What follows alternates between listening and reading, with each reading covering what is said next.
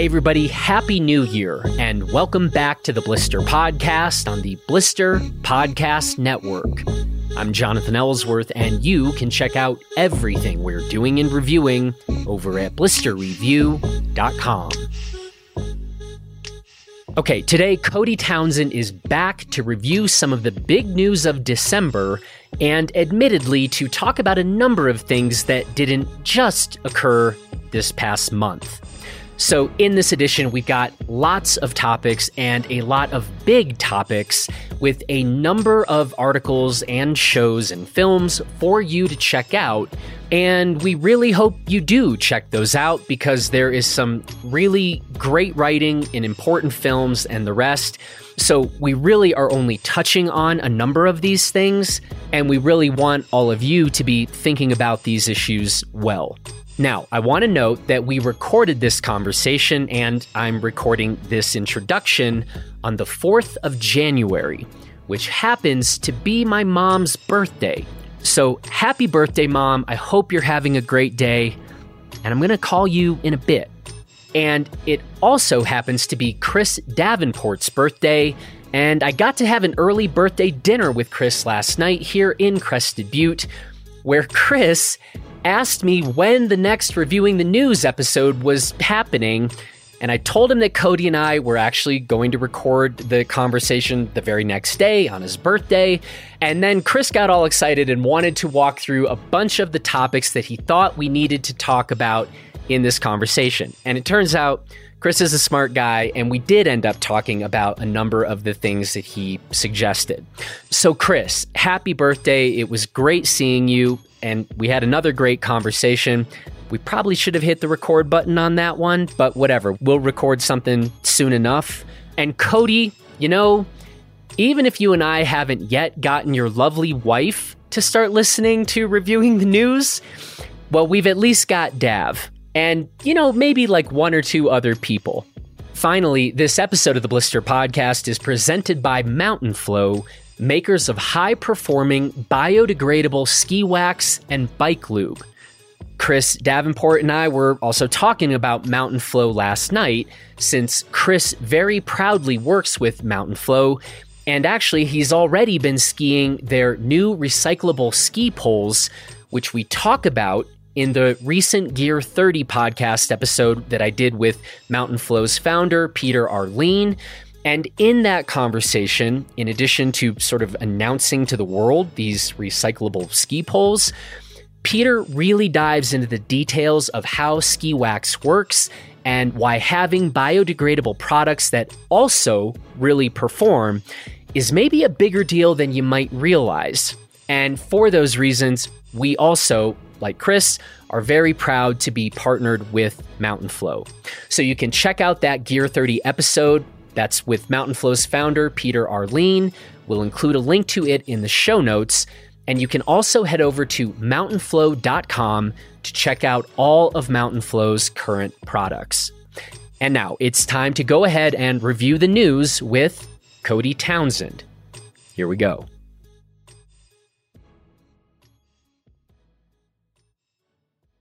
Well, Cody, I'm going to actually say for the second time in 10 minutes, Happy New Year. Yes, thank you. Yeah, and I'm going to repeat what I did last time because you forgot to press the record button, which will bring us into our next topic, is our equal lack of sleep recently. But yes, thank you for the Happy New Year. As I keep hearing, it's 2022. So, and we were talking before how it definitely feels like 2020 and 2021 have just blended into each other. I can't really discern between them at this point. So hopefully we get a break in 2022. For this conversation, I was like, wow, I mean, this is our kind of, in a way, it's our December recap, but it sort of felt like it should be reviewing the news of 2021. And I found myself thinking like, I can't even begin to remotely separate. It's like COVID happened and then everything else, and there's no line of delineation for me. But then more to the point, I'm just absurdly jet lagged right now. As evidence of that, I didn't hit my record button after you had talked about hitting the record button like multiple times. So I'm incredibly jet lagged. You are. Did I invent the term baby lagged? I haven't heard that term, but I mean, it really is a thing. As I was saying, I feel like I could see, like I can spot a newborn parent, I feel like from across the room just by the look in their eyes. It's you can kind of see it in my eyes, just that sagging, drooping, constantly tired look. Like I saw this photo from a Poor Story of like this 3-month-old that got COVID and was totally going to be fine, but just how miserable it was. And they have a picture of the mother and she just looks so tired. And you're like, oh, I feel for you because we're going through the same stuff. Not obviously a baby with COVID. We've managed to protect our son from that. But baby lag. I mean, Elise and I just don't think our brains have been functioning properly for the last 3 months. I don't think you recover as well. I just think you're just constantly tired. Like you're always tired. In certain days I'm really tired. In certain days I'm just tired. Perfect. It really kind of bums me out because I've been on sort of this sleep experiment thing. And honestly, I've been doing really well. And then I go to Austria and it's just like blown to smithereens. I mean, I haven't like traveled internationally in probably about 2 years now. And I either forgot every tip and trick of international travel, or I forgot that I was never good at this in the first place. But yeah, it's been bad. Yeah. I don't think there's really many tricks you can do. Like, I don't think you get better at it. I used to travel internationally all the time. It's been almost a few years for me now. And I've, dealing with jet lag was always an issue, but I don't think it like really truly gets better. I mean, it just like throws off your circadian rhythm so bad that you just sleep poorly. It's funny because, with the international travel, like I have to go to Solomon for 4 days for meetings and whatnot. And I would say to like my parents or friends, like, oh, I got to go to France next week. And they're like, oh, I got to go to France next week. And I'm like, no, like I'm going to fly to Europe. I'm going to get up, I'm going to arrive at 7, 8 in the morning in Geneva. We're going to drive straight to the office and I'm going to sit in meetings all day. By about 3 to 5 o'clock, I'm going to be absolutely fighting like hell to stay awake because it's like 2 and 3, 4 in the morning back home. And I'm just going to struggle for 4 days with terrible sleep, sitting inside an office, and then you fly home. It's not like a trip to Europe, like in just a vacation. I always used to laugh about that because we tend to glorify like, oh, you're going to France for da-da-da. And you're like, no, it's just like going to a distant meeting room, which one thing I will say, this new Zoom culture is kind of nice, is like, I don't like doing those travels, and we're doing more and more meetings as a team and product development from afar. So one, it's better for the environment. Like we're not flying across the country as much and or across the world as much. And then two, it's just like, less time taken away because you're going through it right now. Like you come back from these trips, you got 3-4 days where you're just beat. And also like everything has piled up. So I'm absolutely obliterated mentally. And I need to be absolutely on point. And I assure everyone that is not happening right now. I'm really trying hard. It's just I'm not quite at my best. Now, I wanted to ask you about this. I had a chance to watch the Patriarch episode of the 50 Project. And I swear, and this is weird, the primary thing that I was left with from that film was like, you and Hillary Nelson were talking about like, it's so cold. You guys woke up the next morning and it was like, man, that was a cold night. And of the whole film, I was just like, is Cody good at sleeping when it's really cold out? Because I think I would have slept 0 minutes. And I realize that's a weird thing if like that was your primary takeaway of the episode. Primary takeaway, not rappelling over like a giant cliff and skiing with like fatal exposure both above and below and all that technical mountaineering that we did, but just seems cold to sleep. Wonder how I would do that. That part seemed impossible to me. Everything else was like, oh wow, okay, spicy. The sleep part seemed impossible to me. Yeah, well, I actually think I sleep better than any other place in the world, and when I'm winter camping. Like there's no other form of sleeping that puts me as rested and as comfortable as I sleep on the snow, which is wild to think. But like I just did a interview with the New York Times the other day. They were doing an article about winter camping, and I was just like telling them that, like, dude, it's so awesome. I don't know what it is. Maybe this isn't universal, but I sleep so well out there. And my theory is that like we always like romanticize that cozy, comfortable cabin feel when it's snowing outside. Like to me, you get that same feeling when you're inside your sleeping bag. Like sure, you're cold all day or you're right on that edge. You're never truly warm. You get in your sleeping bag, the first 5 to 10 minutes is kind of on the cooler side, but then as it starts to warm up, like it just turns into the most like cozy, comfortable feeling. And I don't know, it's like maybe the breathing of cold air and then the warm inside. Like it's just like I sleep so well when I'm sleeping on the snow. It's awesome. I like crave it. I wish I could just kind of sometimes like on a night like tonight just go set up a tent and sleep in my backyard. Okay, but here's my question. That all makes sense if we're talking about a cold day out and then you actually are able to get warm once you're in your sleeping bag. I guess my question, and this was a little unclear from the film, is if you're never able to get warm. And that's the part, because I'm with you on all the other part. Like if you can actually climb into your tent, into the sleeping bag, and you're warm, that's amazing. But if you can't ever get there, you literally said this to me before we started recording. You're like, well, then you just have to like focus on being warm. And I'm like, what does that mean? I don't know. Yeah, there is a borderline, obviously. Like I haven't quite reached that, but I've definitely heard of friends that have done that where it's too cold. You can't, your body won't let you, sleep because it's so cold. I was on the borderline that night. I think it was like -4 degrees out. My sleeping bag was rated to, God, I want to say it was actually like a 7 degree, which is random, sleeping bag. So it was definitely below the rated. And the whole thing with ratings is like a -20 bag doesn't mean you're going to be warm at -20. It means you're going to survive the night and you might be able to sleep at -20. So I was definitely on the borderline. But I was still able to sleep. Focusing on warm, I don't know, like shove your hands down your pants and in your armpits and I don't know. Like it just, I do remember waking up that night being like, whoo, it is cold. And you're just kind of like, all right, tuck in, try and warm up a little bit. Yeah, which I'll speak to that other fallacy.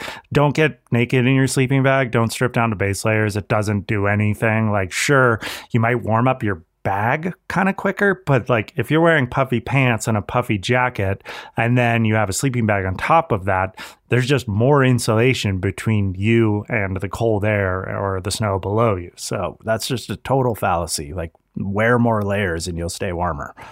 So what is the coldest night you've ever spent out? Was that it? No, definitely not.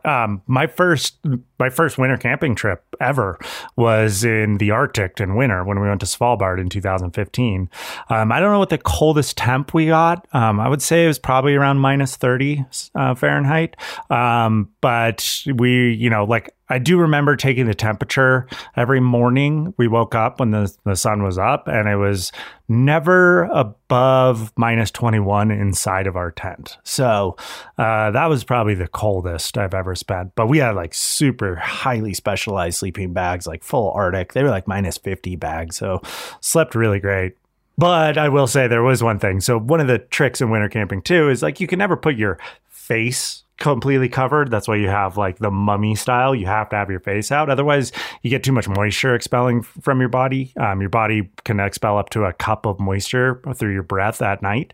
If that cup of moisture goes in your sleeping bag gets wet. And then you get even colder. But one of the funniest things was these sleeping bags were so thick and so like mummied around your face and then sticking like 6 inches off that my breath would go out to the edges of the mummy bag and then form icicles that would drip back down and like touch and connect to your face.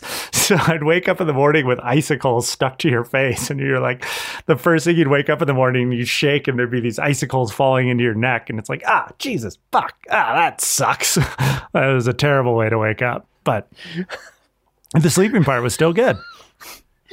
All right. Well, there you go. I guess, yeah.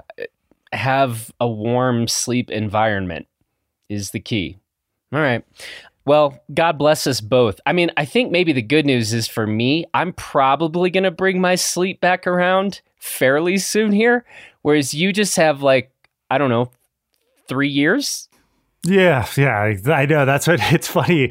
Every parent, they're like, the first month, it's the worst. And then you're like, okay, you get through the first month. They're like, it's really like the first 3 months. And then they're really going to start changing. And then you get to about 3 months, which it's his 3-month birthday today. And then then they're like, it's kind of the first year. And I think they just keep elongating it. So, yeah, I'll just keep finding out. Like, it's just, all I've learned is everything changes every week. It's like you figure it out. You're like, oh, we're on a pattern, and something else changes. So we're getting through it. But yeah, well, hopefully in a few months, he maybe only has to feed once at night is the goal right now.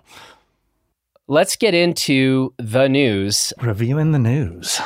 We got a kind of a big prevalent topic to kick things off with. Yeah. Why don't you lead us out? Well, first, we've kind of been missing Blevins Corner for the last couple episodes, and this one is straight back to Blevins Corner. So my probably favorite journalist in winter sports. And so he wrote a very interesting article about labor shortages, overcrowding in Vail resorts.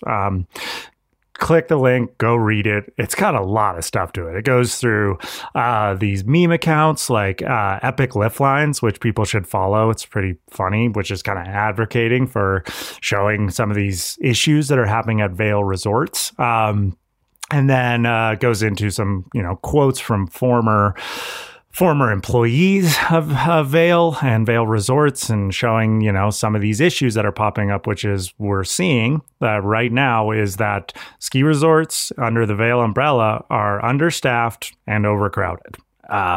And this is, Blevins wrote a really good article, but what's really interesting to me about this is making like national news. Like I'm seeing TV news channels in Seattle showing one of the issues up at Stevens Pass.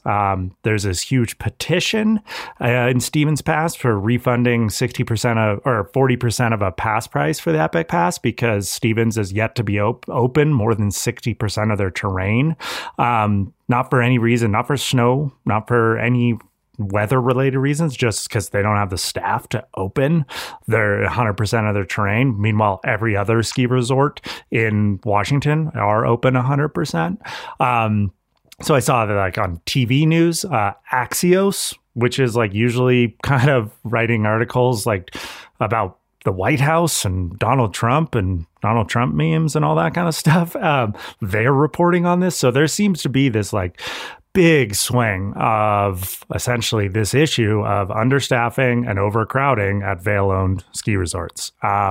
Which is, again, kind of interesting because you and I have talked about this and we both took like the approach like, well, let's wait and see how this plays out. Well, it's playing out right now and it's making national headlines that there's hour-long lift lines, there's no parking, these ski resorts are completely overrun, and there's not enough staff to help out. So that's the story, I think the main topic right now, and we can probably go on for a while about this, but pretty interesting.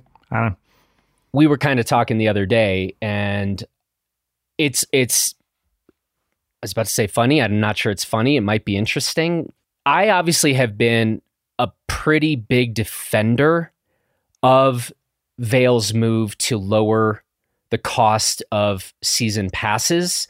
We've spoken about this multiple times in these Reviewing the News episodes. And, I have consistently said, I think for all of the talk about wanting to create more affordable conditions, it struck me as, I don't know, potentially hypocritical, because it seems like a lot of the same people who are loudly out there talking about we need to make this sport more affordable are then turning around and screaming about Vail making passes cheaper. And I have just thought that there is a conflict there. Now, what you and I were talking about the other day is Vail just made a bunch of money by selling more passes. it would seem like that would have a corresponding like, wow, there's a bunch of passes out there. We should hire more people.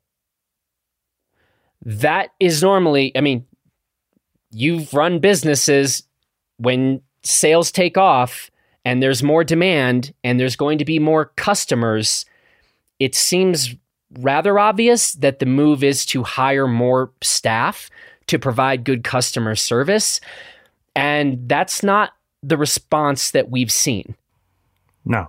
And it's like, in all honesty, it's like, I know there's labor shortages. Like, I subscribe to The Economist. I read everything about like, what are the underlying effects of these labor shortages? Where are they really coming from? Where do all these people go? Like, there's a lot of questions right now. And there's a lot of industries, especially service-based industries, facing labor shortages. So like, yes, there's that kind of macroeconomic challenge. But there's always one answer to hiring people is offer more money. Like currently, you know, obviously Vail came out this last year and they said that they were going to go offer $15 minimum starting pay. Well, I don't know about you, but have you been in a local McDonald's or an In-N-Out or anything, and they're offering $15 to $17 an hour starting pay? Currently, a lot of their ski patrol, especially in places where the ski patrol is unionized, starting pay for a ski patrol is $14 an hour, below their minimum because they didn't, they're unionized, so they're dealing with them separately. So, like, if you saw this coming, wouldn't you just say we're hiring people for $25 an hour? Maybe if it's even temps, like through the holiday season, through this month where more than half of our revenue comes through, we're paying temp workers $30 an hour to come bump chairlifts.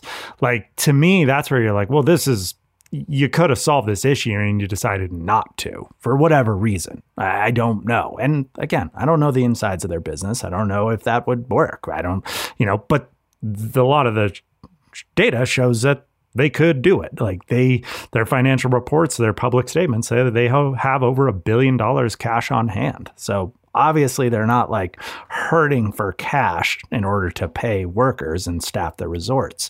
And so it's interesting because there's this trade-off where you're obviously going to be like, we're not going to increase our wages. So we're going to operate at 60 to 70% capacity with 120% amount of people, or, 60 to 70% more pass sales they had. So maybe more than people they've ever had. And they're like, well, we'll get through it. Some people are going to be miserable, but they're going to come back. But what I didn't think they foresaw was this making national news like the way it has. This being the topic not only of a Reviewing the News podcast, which reaches like 1,000 people. Like, no, that's not true. But it's like 100 people. Yeah. Okay. It's our parents. Our parents, yeah. I know. I definitely know Elise doesn't listen, so not even family. So that's why you think only 1,000 listen, because Elise doesn't. Totally. Yeah, it's a good point. We have a lot more than that, but we don't have Elise to our shame. Okay. To be fair, she has been pretty busy and doing other things right now. But anyways, so like to see millions of people, this be the PR story leading skiing right now, is that resorts are overcrowded and understaffed. Like, God, what was it? Keystone is operating at 30% of their terrain open right now. You're like, what is going on? So interesting to see kind of what we thought we could see happen, which I want to bring up. Did Rob Katz, I don't know him. I don't know him personally. Did he jump ship right before this all came to fruition? Did he see this and be like, you know what? I'm not going to deal with this. Yeah, we were also talking about this the other day, and that was sort of the question. If Rob maybe foresaw this quote unquote storm coming, or if the storm has come because Rob moved into a different role. So yeah, I believe Rob, he left his position as the CEO, but he's still very obviously involved as the executive chair, essentially the chair of the board, which kind of has some of the biggest say within a company. So, I don't like throwing wild accusations out there. I don't know Rob. There could be thousands of other reasons. But, it does kind of like that conspiracy brain in you sometimes pops that up of being like, yeah, did he leave because you're like, I don't want to be the public spokesperson for this? What is going to happen? Yeah. And again, my question is, with him moving into a different role and with Vail tending to run quite centralized, which is well known around the industry, if suddenly the person who was directly calling a number of shots, well, he's now in a different role, and a lot of local management hasn't been empowered to make the kind of decisions, moves. Again, we're into some speculation here, but all we're trying to do, I think, is highlight or put some of the relevant factors on the table for what's happening. And to my thing, where I started by saying, like, I have been an adamant defender that I sort of applauded Vail for reducing Lyft passes. If you had said to me, okay, here's the thing, how about we have a significant reduction in Lyft passes, but we are going to seriously delay terrain openings, so we're going to have more people coming to these different ski areas with less open terrain to accommodate them. Are you cool with that, full scenario? That would have actually given me pause, just because it's like, well, wait a second, where's everybody going to go? Like, how does this work? But I don't think those things lie hand in hand, because it's more like you can't open terrain because you didn't hire enough staff. 100%. And you didn't hire enough staff because, I don't know, you're prioritizing profit. You're prioritizing, keeping your wages at a certain rate or whatever it is. I don't know. So yeah, like they don't necessarily go hand in hand. I think that's more the trappings of a publicly run company.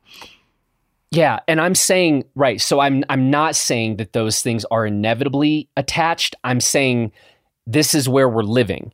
If you weren't going to have enough staff there, then it strikes me as not a great time to sell more passes than ever before. And like what you were talking about, their centralized model, it was interesting because talking with some of the people at Alterra, I've heard some of the stories of why they formed and how they had to come and kind of to compete and against Vail. It's definitely not altruistic. They're a business trying to operate.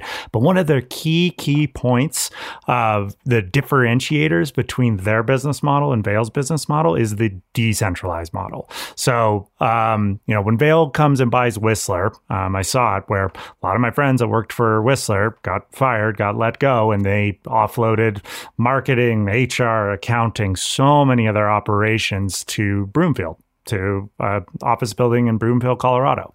Alterra has left everyone in place at individual resorts. So marketing teams are still together. The operations department is still together. So they're kind of keeping them autonomous, even though they're under the same umbrella. Sure, certain departments like HR is probably centralized, but HR is always the first thing to be centralized. So it's interesting because I'm following Epic Lift Lines and seeing these stories, and you see just hour-long waits at Park City. Well, I went and skied Palisades on Saturday. Elise and I don't get out early in the morning, but we got my Indy's grandparents came in, babysat them. We got out there at about 11. It was walk-on chairlifts, like ski right on. And I was like, well, it's Saturday. It's a New Year's Day, and there's nobody here. Like, it was obviously there's something different. Maybe we had more terrain open, and then people were spread out more, but the lift lines were not nearly as bad. So kind of interesting to see, like, is it just these small managerial decisions, these business model decisions that are part of this issue? Actually, one last thing I'll bring up, which I want to hear your thoughts on. We're talking about this public noise, and yeah, PR can be negative and maybe they sell less passes. But the most interesting thing to me is, like, you've got Axios covering this. So every politician in America is reading Axios. It's front page of Axios talking about overcrowding in ski areas. Well, currently, right now, Vail is trying to purchase 3 more ski areas, Seven Springs, Laurel, and Hidden Valley in Pennsylvania. So it'll go from 33 to 36. And this key quote from Storm Skiing Journal says Vail owns 33. It will soon own 36 if regulators approve of its sale. So when it comes to mergers and acquisitions and approval of that, this couldn't be at a worse time for Vail to be like national news, politicians, regulators, the most anti-monopoly FTC that's happened in generations is currently in place in the Biden administration. Are they going to get approval? Are they going to see some of this stuff and being like, well, obviously you guys I don't know, you're creating a monopoly in these areas and, completely, I don't know what they would think about it, but you're just like hour-long lift lines, overcrowding, traffic accidents, shifting the burden of running like this business model on infrastructure like highways, roads, towns, the homeowners, renters, mountain town residents. Like, our regulators going to look at this, be like, no, we're not going to approve it. I don't know, man. I guess we're about to find out like how big or little, well, the American ski industry is, or kind of matters in the political landscape, or if they're like, we're frying way bigger fish than that. Totally. Well, we did see it earlier this year when we were talking about the Fast Pass things, Senator Ron Wyden from Oregon commenting about that. So you're like, so there is some people are potentially paying attention to this. Like the Department of Interior has talked about operating on federal land. So there's like I think it's becoming more prominent on a political landscape, skiing and ski areas. So speaking of which, we can maybe end up this topic we could probably go on for hours and never solve anything, but it's just an interesting topic to continue to follow as this develops. But we haven't actually heard any bitching about the Fast Pass. So we took that, let's wait and see. Haven't seen anything about that. The Vail news has definitely been dominant of it. So maybe it's been much ado about nothing. Maybe the PR was worse than the reality, but still waiting to see if that comes to more of a prominent noise. Yeah, actually, that's a good point. I personally haven't heard anything, and I have more people than ever sending me, links to articles and the rest. And yeah, thanks to those of you who have sent me stuff and put stuff on our radar, and we'll do our best to sort of sift through and address some of the most interesting topics as we see them. So thanks. But yeah, I have not heard on that one. So we'll continue to monitor. We were predictive on this Vail thing, maybe not on the Fast Pass. So yeah, let's jump into the next topic. You brought this one up. I did. I don't have much to say about this. It's more like just putting it on our collective radars. Just an article that was in the Wall Street Journal about a pending shortage for lithium batteries. I think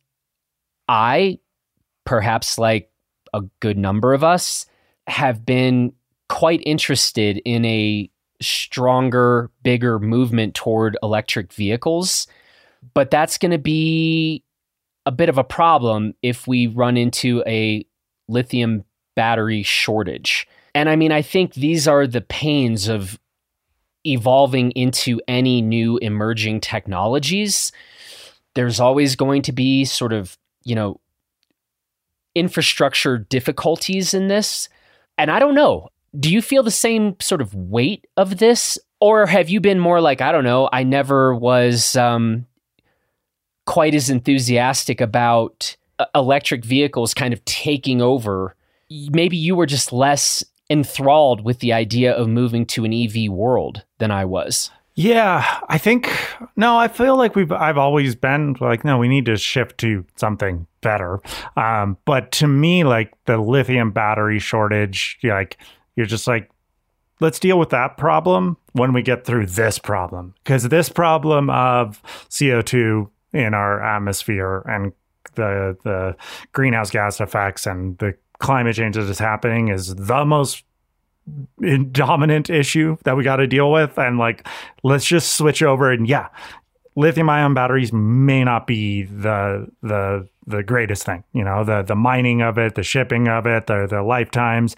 It might not be as environmentally friendly as we hope, but with more innovation, we'll continue to get better. But like right now, we're like, well, we just got to get it off internal combustion engines. We got to get off, greenhouse gases. So to me, it's kind of like, yeah, that's an issue, but like whatever, we'll deal with that problem, cross that bridge when we get to it. So obviously we need to keep looking at these things, but I think to me, it's like, having more EVs on the road right now will help us quicker get to a place where we can kind of stabilize our climate. That's what I look at. And that makes sense. I think from, not every problem can be solved at once. And these things tend to be incremental, especially when we're talking about massive changes of infrastructure, basically. And so I think I'm with you. And I think the devil will be in the details. Like, well, how scant is the supply of lithium? How quickly might there be emerging technologies that will enable us to, find other materials, other sources, right? But we're betting right now on, it's that whole thing. Like, do we all just drive a lot less, go back to bicycles? And I mean, this gets back into our mountain town economics and our planning and development stuff, right? Like, can we create more pedal friendly cities and communities, create better public transportation infrastructure? Because if not, we are just absolutely wagering on technology, new and better technology, to save us from ourselves. Yeah. Which I will always say, like, I'm kind of an optimist, and I do think humanity, every time we faced massive issues, we technologically innovate our way out of them.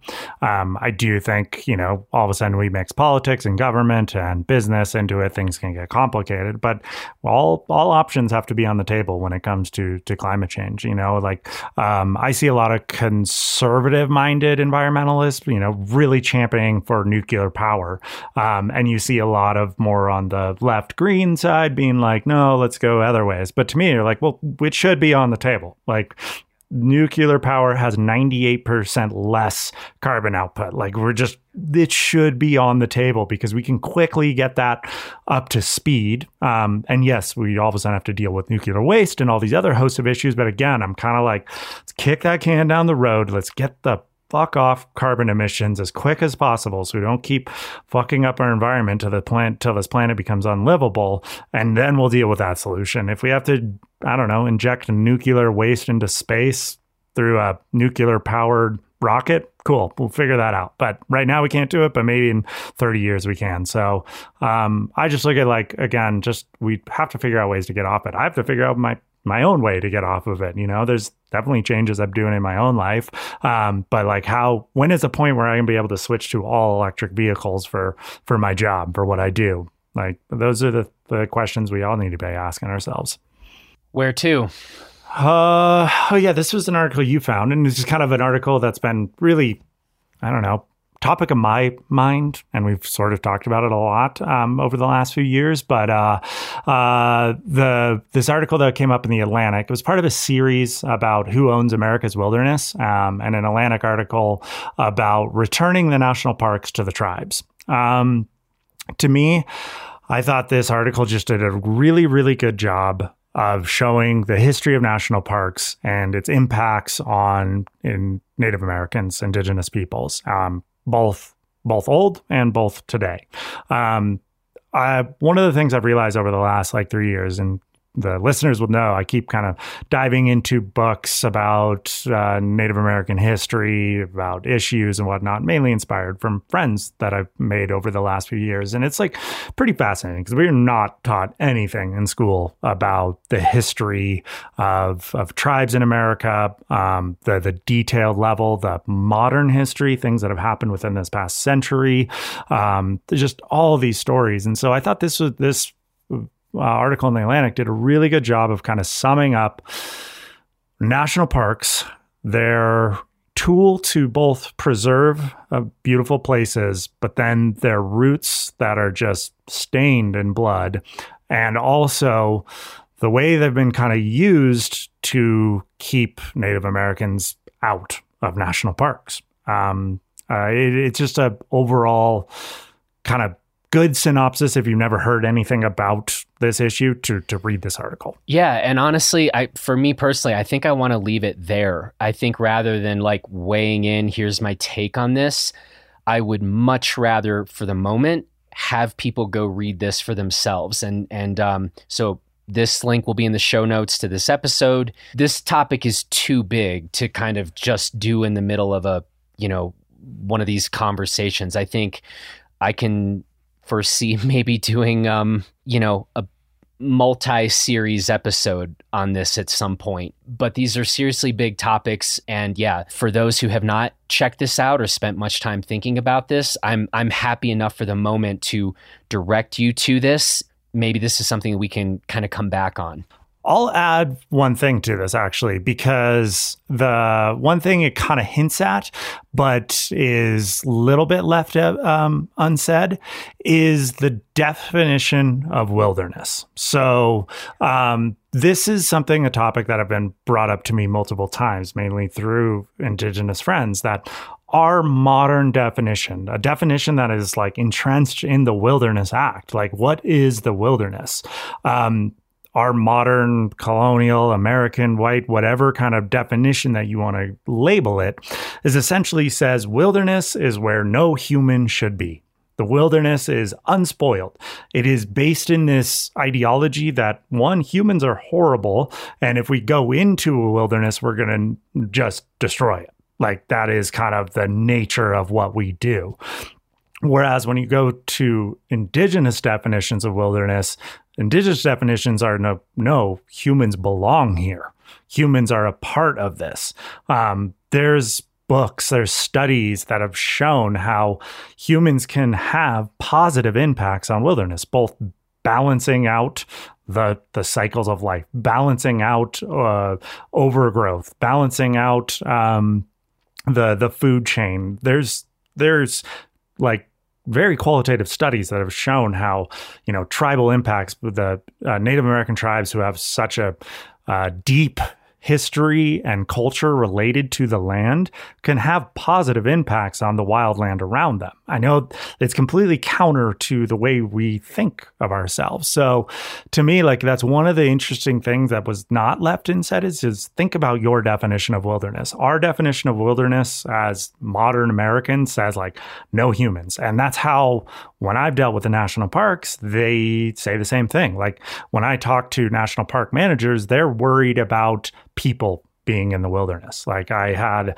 one particular guy saying, we're worried about people ever going into that area, so we don't want you to promote that area.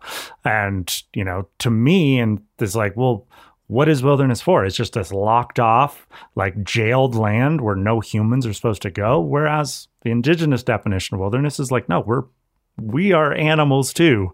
We are two-legged creatures on this earth. Like, we're part of this. This is a place for healing. This is a place for medicine. This is a place for growth. And so it's interesting to think like, oh yeah, just the definition of one word can drastically impact how you look at this. And I think it's kind of at the root of national parks, the way we treat them, and then the way that, Native Americans feel completely excluded from them because of the fact that we treat it like no humans, closed. Yeah, it's a big one. And another question I have is whether an institution, right? If we take the national park system as an institution,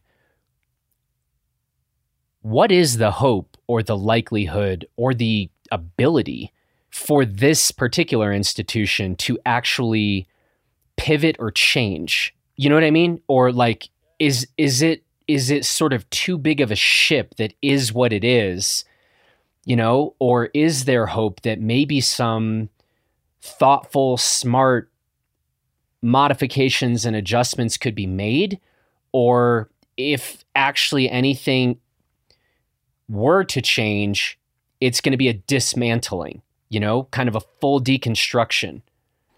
No, I don't think it'll be dismantling, because we saw a massive change just last year with the Price versus Barr ruling that essentially said that, national parks telling filmmakers you have to spread the gospel of the national park, otherwise we won't approve of your film permit, was an infringement upon our First Amendment rights as Americans. So that's a drastic change. Like, you have parks saying that, like, if you come into this park, you can now, document, tell a story, in your own way. Before, if you wanted to do something, they were essentially squashing your First Amendment rights. So that was a big, big change in just the behavior of the national park. So there's one little thing I'll add to this, and this is kind of what I saw was the best part of this article. And I'll pull this quote out. And you might see, like, if you do, follow modern Native Americans on social media, read about cultural issues, you see that the slogan "land back" quite often. And a lot of people is like, oh, just give all the land back. It seems very aggressive. You're like, no, it's not actually. There's a little bit more definition to it. And the definition in this article, which I thought was really, really good, was that this article was putting forth the tribal management of parks, or essentially being a part of how we manage these places. So, and this is the quote: "Transferring the parks to the tribes will protect them from partisan back and forth in Washington." And that's what I love most, because if we can keep these more stable, because ultimately, as much as I'm saying some of the stuff of our definition of wilderness is wrong, these parks have been rooted in blood and all these things, they're ultimately very good. And they do protect some of the most beautiful places in North America from any sort of development, which is awesome. We don't want to develop these places. We don't want to mine and drill.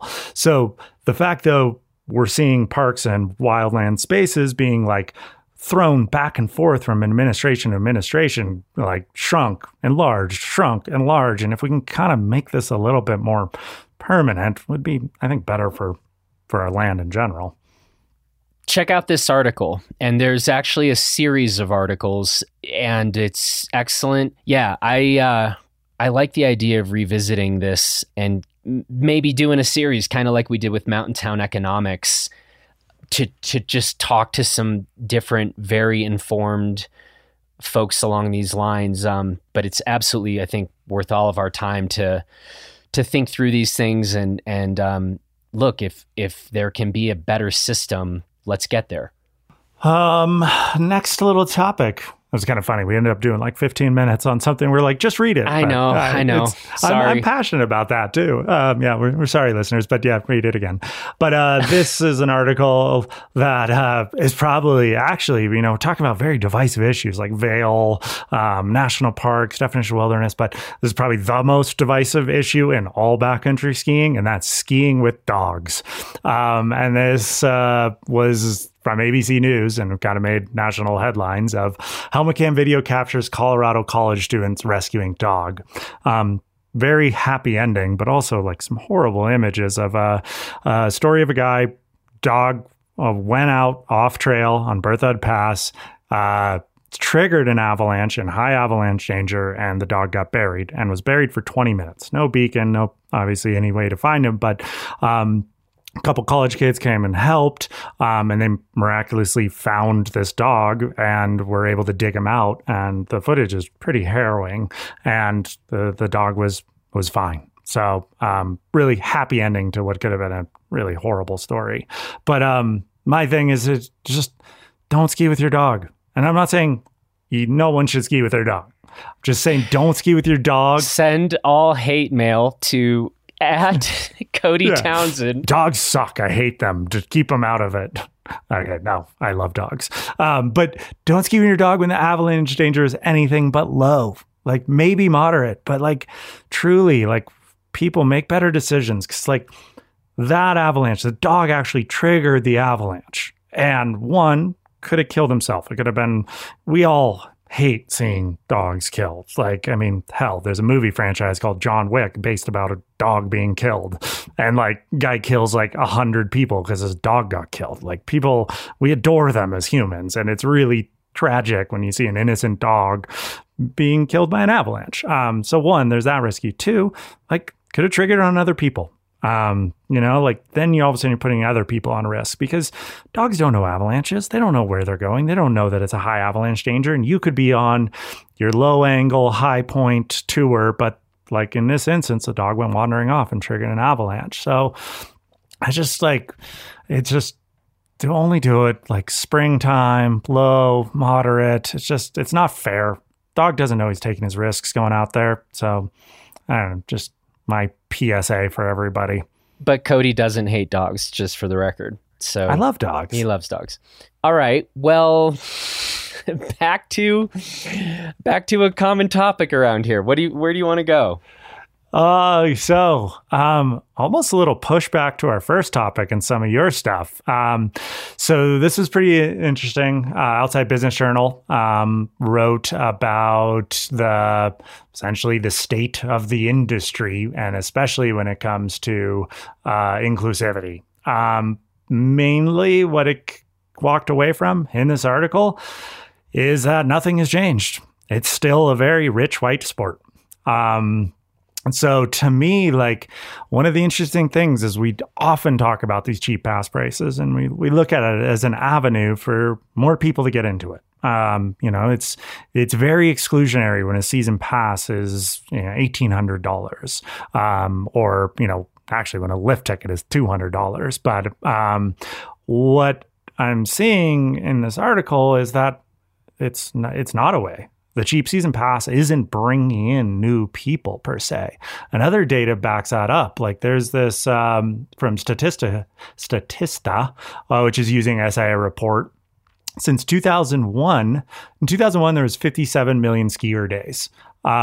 In 2019, they don't have 21's data yet. There was 59 million. So like a growth of like 1.7 million skier days. And it's been flat for a decade. So like to me, like I feel like I want to kind of put it to bed a little bit that cheap pass prices are a way to diversify our sport across economic spectrums, across racial spectrums, across gender spectrums. Like it's just, I don't know if that's the way. Because to me, I've always pushed back on being like, like the expensive pass thing was like, it was good, it was bad. Cheap pass prices, they're good, they're bad. I don't know what to think, but maybe it's an avenue for people for the sport to kind of grow in a different way. And I don't know, like the data is showing it's not.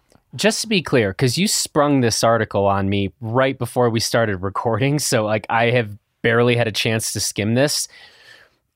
Isn't it too early to say that the new cheap price passes have no impact? I mean, they've been going on for 8 years. Well, like, is that enough? I don't know. Time? I still feel like this past year, that was another significant drop in price. And obviously I'm talking specifically about Epic passes here, but I mean, sales were 2.1 million of them.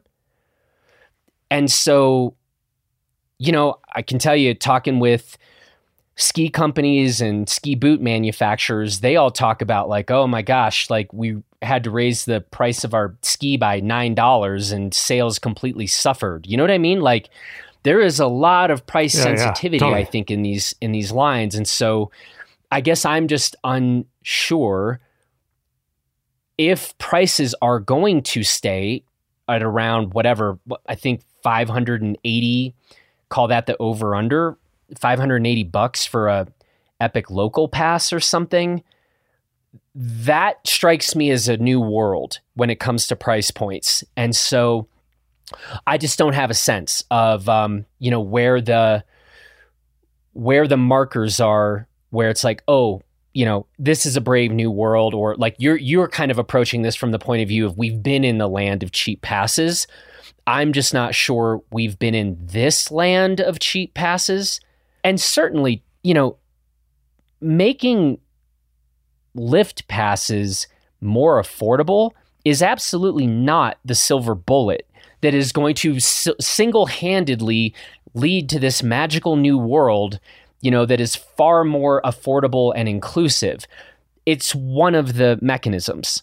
And I'm prepared to be convinced if someone can show me the data that or sort of reverting to a world of more expensive lift passes actually somehow is an aid to becoming a more affordable and inclusive sport. Yeah. And maybe doesn't have anything to do with the costs, because you're trading off between cheap pass prices or expensive pass prices, cheap day tickets versus expensive day tickets. And maybe if we want to make this sport more accessible to more people, it has to do with media. And maybe it has to do with more inclusion in the way we tell stories, the people that are in there. Because like one of the great quotes from this, let me pull this up. More than 70% of survey respondents, the numbers indicate, said that they were introduced to more snow sports through family or friends. So, maybe it's getting, I used to always say, like, you get a mom to ski, you get the whole family to ski. You get a dad to ski, he's going to go with his buddies or himself. So it's that kind of feeling like maybe it's just in that sort of way. Maybe this is a longer term thing. But to me, it's like, these cheap pass prices and the argument that is making the sport more accessible, I don't know if it's as true as we'd like to believe. It's still really expensive sport, and it may never be a cheap sport, and we may have to live with that for the rest of our lives. Like, it is expensive to make the gear. Like, I know what are the loss leaders for ski companies, and generally it's the most expensive gear is they're making the least money on.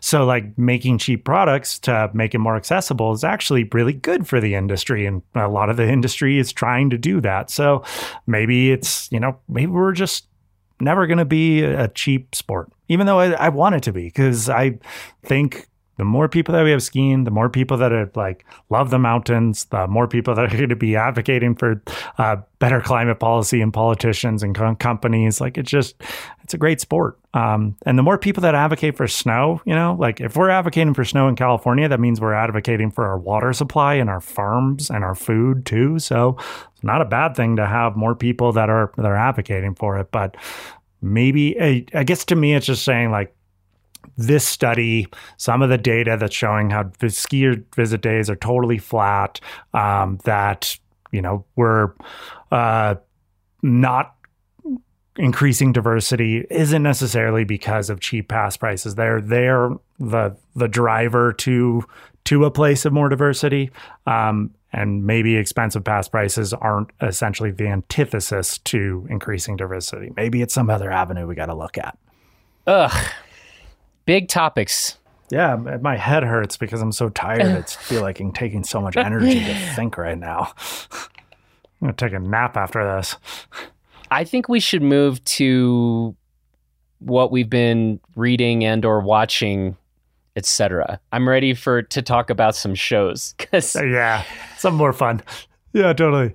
What have you been watching? Well, I need to start here because I have seen some lists of like best show of the year and listened to some podcasts where they have covered this, and there is no question in my mind that Succession is so far and away the best show of 2021. And I think that it was so good that it's now like not a cool pick for best show of 2021. You know what I mean? Like, it's almost gotten to, it's like when Jordan wasn't winning the MVP award every year. We're like, yeah, well, Michael Jordan is Michael Jordan. Let's give it to somebody else. That's what I feel like is happening with Succession right now. And I would just like to go on record to say that no other show, TV show or film that I watched in the year 2021 contained 3 episodes that were straight up Shakespearean. For the record, I believe it was episode 2, 6, and 8, as I kept texting you and kind of losing my mind about. This was so high level. I don't know what to say. The actors were amazing. The writing was just blowing my mind. And that's that. And so Succession, the clear winner for me for 2021. I would 100% agree with you. And I still see people, I was getting some tags like, I'm trying to watch it. I'm trying to get into it. It's hard. And I'm like, yeah, again, I'm sorry. Like the downside is the first 4 episodes are a little bit tough to get through. By episode 5, you're going to be hooked. And then you're going to be on for one of the best rides of TV, I think, of the last couple of years. And then the biggest thing to me, which was really, we talked about this, is that profile on Jeremy Strong after episode 8 and before episode 9, the season finale was just like, I don't know. It was like throwing a hand grenade into a crowded room or something. I can't think of an analogy for it. It just like exploded because 1, it was brilliantly written. 2, it just like, wow, Jeremy Strong sounds like a straight up crazy person. And then 3, like no other interview I've ever seen with an actor or celebrity that is currently a part of a show having other cast members just like kind of taking cheap shots at him and telling him like, yeah, he's kind of hard to work with. He's kind of psychopath and all these things. You're like, you're sitting there having Brian Cox telling him pretty much just like, just fucking act, man. Don't go through this whole crazy method actor thing. Just buck up, son. Which then I guess, yeah, spoiler alert. No, don't do it. No, don't do it. No. Okay, don't do it. It just throws so much drama into episode 8. And I would suggest everyone that hasn't watched Succession to watch episode 8, then go read the profile on Jeremy Strong, and then ask yourself, and this will kind of sort of spoil it, but not. But then ask yourself after reading it, is Kendall dead? And then watch episode 9. So you have to go through that week that I think we all went through as Succession fans of just going like, oh my God, just going back and forth in my own head for a week being like, is he dead? Is he not? Is he dead? Is he coming back? Like this article makes it seem like of course he's dead, but there can't be. Like it was a good emotional roller coaster. I would say that was a fun thing to go through in pop culture. Yeah. And by the way, when you said you had his fellow actors taking cheap shots at him, I am not at all sure those are cheap shots. Those may have been extremely well-earned shots. Yeah, no, they weren't cheap shots. They were just like straight up shots and just shots. And they're like, yeah, he's a pain in the ass. This, which I was texting with you after, I was like, dude, you got to read this Jeremy Strong profile. I just had the very happy accident of having been steeped in this Succession stuff. It's blowing my mind at the Shakespearean level of writing. And I mean the writing, people, like the words. It's the best writing I've seen on TV, like in my entire life. And then I read this profile of Jeremy Strong, and then I watch The Alpinist. Now, Cody has been kind of busy. Cody has not seen The Alpinist yet. And so we are going to have a conversation about The Alpinist and about a number of other climbing and alpinist films for next month's Reviewing the News. So I don't want to say too much about this. I don't want to spoil this film, but go look up The Alpinist. It is on Netflix. The Alpinist is a film about a climber, Marc-Andre Leclerc. And I haven't stopped thinking about this film since I saw it several weeks ago. And it was kind of, here's the happy accident part, to get this, cinematic profile of Marc-Andre juxtaposed with this written profile about Jeremy Strong. And one thing we can talk about is these are 2 profiles that I happen to sort of read and watch next to each other about 2 incredibly obsessive people, both totally obsessed. And I just find such personalities and individuals inherently interesting. And I think we're going to talk more about sort of the nature of obsession in next month's Reviewing the News. And at a minimum, go watch The Alpinist. What other films, Cody, should we say would be cool for people to like go watch or rewatch? Well, the other one that's on the, kind of major media networks right now is 14 Peaks, which I did watch that. I was planning on watching both of them kind of back to back, but I think I was telling it last month where I was like I was just binge watching stuff because I was staying up late. Well, it wasn't working for my sleep. And so I've been trying to prioritize that instead of watching TV till I feed my son in the middle of the night. So I watched 14 Peaks, and we can talk about that. I would suggest people watch that as like kind of also, I haven't watched The Alpinist, but just as a thing to parallel between these two. I think we're going to talk about it too. It's just like kind of the moment that climbing, mountaineering films are having in mainstream media. I mean, I listened to the Rosillo Podaton. They were talking about 14 Peaks and The Alpinist. And I was like, oh, wow, this is kind of funny, full circle. This is what we talk about. So I would talk about the moment of climbing films and maybe kind of rank them, because I've always said that climbing mountains follows the perfect story arc. Like, it really just makes for good TV, makes for good media. And that's where ski films are a little harder because, climbing and getting to the summit, that's the crescendo. And they don't really show going down. Well, if you're ski mountaineering, getting down is part of the crescendo, and you have this like too long of a crescendo piece. It's actually a challenge I kind of frequently encounter when I'm editing the 50 project, is going into this like crescendo of a climbing film. And then you're like, but we're there, we're at the summit, we overcame, but then we also got to ski down. And how do we kind of keep that energy flowing, keep the interest flowing when it seems like we've already fully crescendoed? So, good stories, major media showing climbing. It's interesting. Yeah. What else have you been reading or watching? God, not much. There was a lot of football on, so I watched, I think we had like 8 football games in 10 days because of all the COVID outbreaks. So I watched a lot of that. I went to a Warriors game. Oh, yeah. Yeah. That was pretty cool.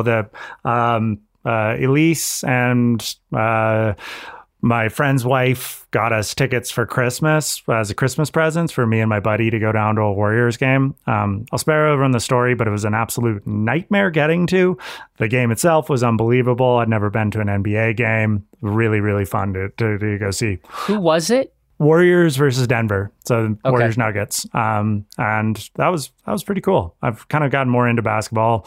I'm totally that bandwagon fan that, grew up in the Bay Area, love all Bay Area teams, didn't like the Warriors because they sucked for 20 years. And then Steph came along. I'm like, wow, this is fun.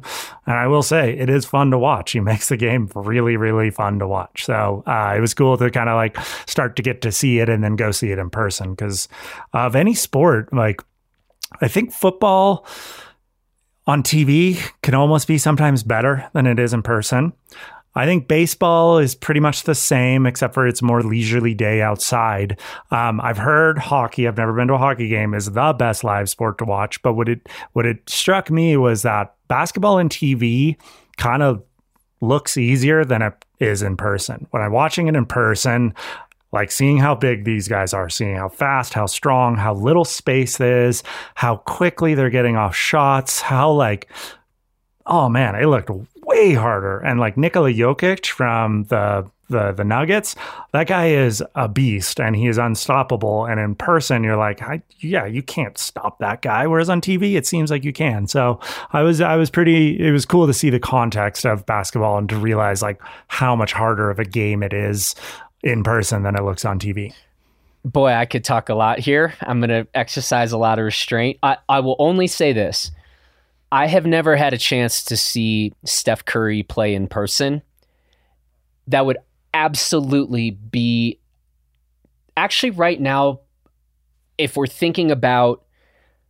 I still would love to see LeBron play in person. I think LeBron is wild, crazy. LeBron and Steph, but if I had to only pick one, I'd take Steph. Because, by the way, shout out to my Christmas dinner party homies. We had a nice friends dinner at Johnny and Aaron's place. We ended up, I couldn't have been happier. It was like the best Christmas present imaginable. the group ended up talking about The Last Dance, and we did that for like over an hour. And I was like, this is a Christmas miracle. Anytime a group in a ski town starts talking, well, about basketball, let alone the Chicago Bulls, the team that I was like going to games and watching back in the day, couldn't have been happier. But I was making the case that night that, like, it kind of to your point, like, we can turn on a TV and see Star Wars and, like, Luke fighting Darth Vader and whatever. To see what these individuals are doing in person, like you're in the same room, Jordan in person versus Jordan on a TV, it was kind of mind-blowing. And for whatever reason, I think you're right about the NFL. It's actually kind of better. Like, I had the chance to watch, I think, the greatest quarterback of all time, seeing Aaron Rodgers play live. I did that this year, and it was cool. But it's like, watching Aaron Rodgers on a high definition television, you can actually pick up more nuances of what's going on. The NBA's kind of feels the other way for some reason. I agree. And like, that was my impetus for wanting to go to the game. I'm like literally talking to my buddy Tristan. I'm like, dude, like the Warriors are like not that far away from us. They're our team. This is possibly, or the greatest shooter of all time. One of the greatest showmen in NBA history is like, we need to go to a game. Like, I got to see this in person once. And I will say, in person, it is unreal. Like, to see the ease at which he makes 3-pointers and the quickness, and just see, we showed up for the warm-ups, which the legendary warm-ups, and just to watch him casually sink like 30 3-pointers in a row. You're like, imagine being like that good at anything. And he's that good at one of the hardest things to do. Like, it's going to take me 20 shots to make one. And that guy is just like thump, thump, thump. And it was just like so kind of cool. And I agree. Like, those experiences and going to something like that and seeing some of the greatest people of all time do their thing in person, it's like, it's a pretty cool thing to do. I like that since we skipped the NFL talk at the top of the episode, we got to the NBA near the end. So we're NBA holes. We'll keep it moving, but that's cool. And I need to get that on my list, like go see Steph in person at some point. So I think the only other thing I'll mention, we should, we can get wrapping things up here, but I did just fly to Austria and back, and another thing I learned about myself or remembered about myself is I cannot sleep on airplanes, which you then are just like, you moron. You literally can't go anywhere. If you could just sleep for this, 8 or 9 hours, you would just wake up and feel great. And so, so you kind of, there's a lot of self-loathing going on. So what I did, I actually watched the entirety of the show White Lotus. Mm-hmm. Heard good things about it. And this, I guess, came out this summer. A number of movie critics that I really love and respect had been kind of gushing about this show. It didn't look that interesting to me, but I went through it. I'm still kind of processing this one. I enjoyed it. I liked watching it. It actually does address a number of really important themes. And if you're not intrigued enough yet, then maybe try this. If you're going to watch it, it takes place at kind of a very exclusive resort in Hawaii.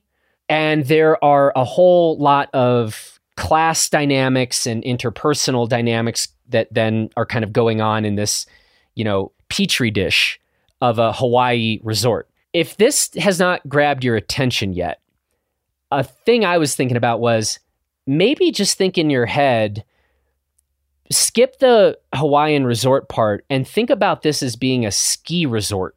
And maybe that'll help you, as you start to navigate some of the issues at hand there. And I don't know, but I think it is a show worth your time. That's all I'm going to say on that one. Cool. That's good. We generally align on our recommendations. If you recommend it, I'll probably watch it at some point. If I ever get back to watching things and having time for myself. That'd be great. It'd really help this podcast get our listeners up above, 1,000. That really hurt. Cody. Apparently I need to share analytics with you more. Yeah, I guess so. Maybe I just think I'm like on this tiny little podcast. Just me and you. Yeah, Not me, you, and not Elise. I'm like, who the hell wants to listen to us talk for a half hour? Or an hour and a half, pardon me.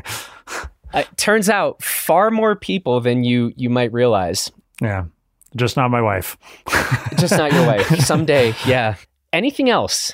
Nah, I think that's about it. Otherwise, I think we've had an amazing start here in Tahoe. Huge storms. I'm trying to prioritize my things in life and, have less time, and definitely ski touring and skiing is at the highest priority, getting some work done. And my kid, actually my kid is the highest priority, but just trying to everything else from there, you try and prioritize. So been getting out of the backcountry a little bit, skiing the resort a little bit, had a great day out there with Elise, and it's just kind of great to be skiing. It's so nice when this place is covered in snow. Hear, hear. I think I'm actually going to go get on the mountain now. So, and I mean, for all the talk we've had in this conversation about ski areas, we're skiing the head wall now, and things are not crowded, and I'm going to go get out there. Go. So good. Get out there. Have fun. Hey, man, appreciate it. Appreciate the conversation. And I feel like this was, I don't know, I feel like we left people more frequently than we normally do with go watch this or go read these things. And I don't know, maybe that's all right. I don't feel like, is that all right? Was that weird? I think so. We're not here to just strictly give our opinions on everything. We're here to also, get people to read about what we think are important topics right now in the outdoor industry. So, some people there, I think we're exposing them to stories they haven't heard. Some people are offering an analysis on things they have heard. So I think it's a good thing. All right. We'll take your word for it and hope the 1,000 listeners agree with you. That was 100. Oh, 100, right? Yeah, I can't remember. Anyway, Hey, man. Take care. Talk to you soon. Sounds good. See you, Jonathan. Well, that's it for this edition of the Blister Podcast. I want to say thanks to Cody for the conversation. Thanks to Taylor Ahern for producing this episode. And from all of us here in Gunnison and Crested Butte, Colorado, please take good care of yourself and everybody else. And we will talk to you again later this week.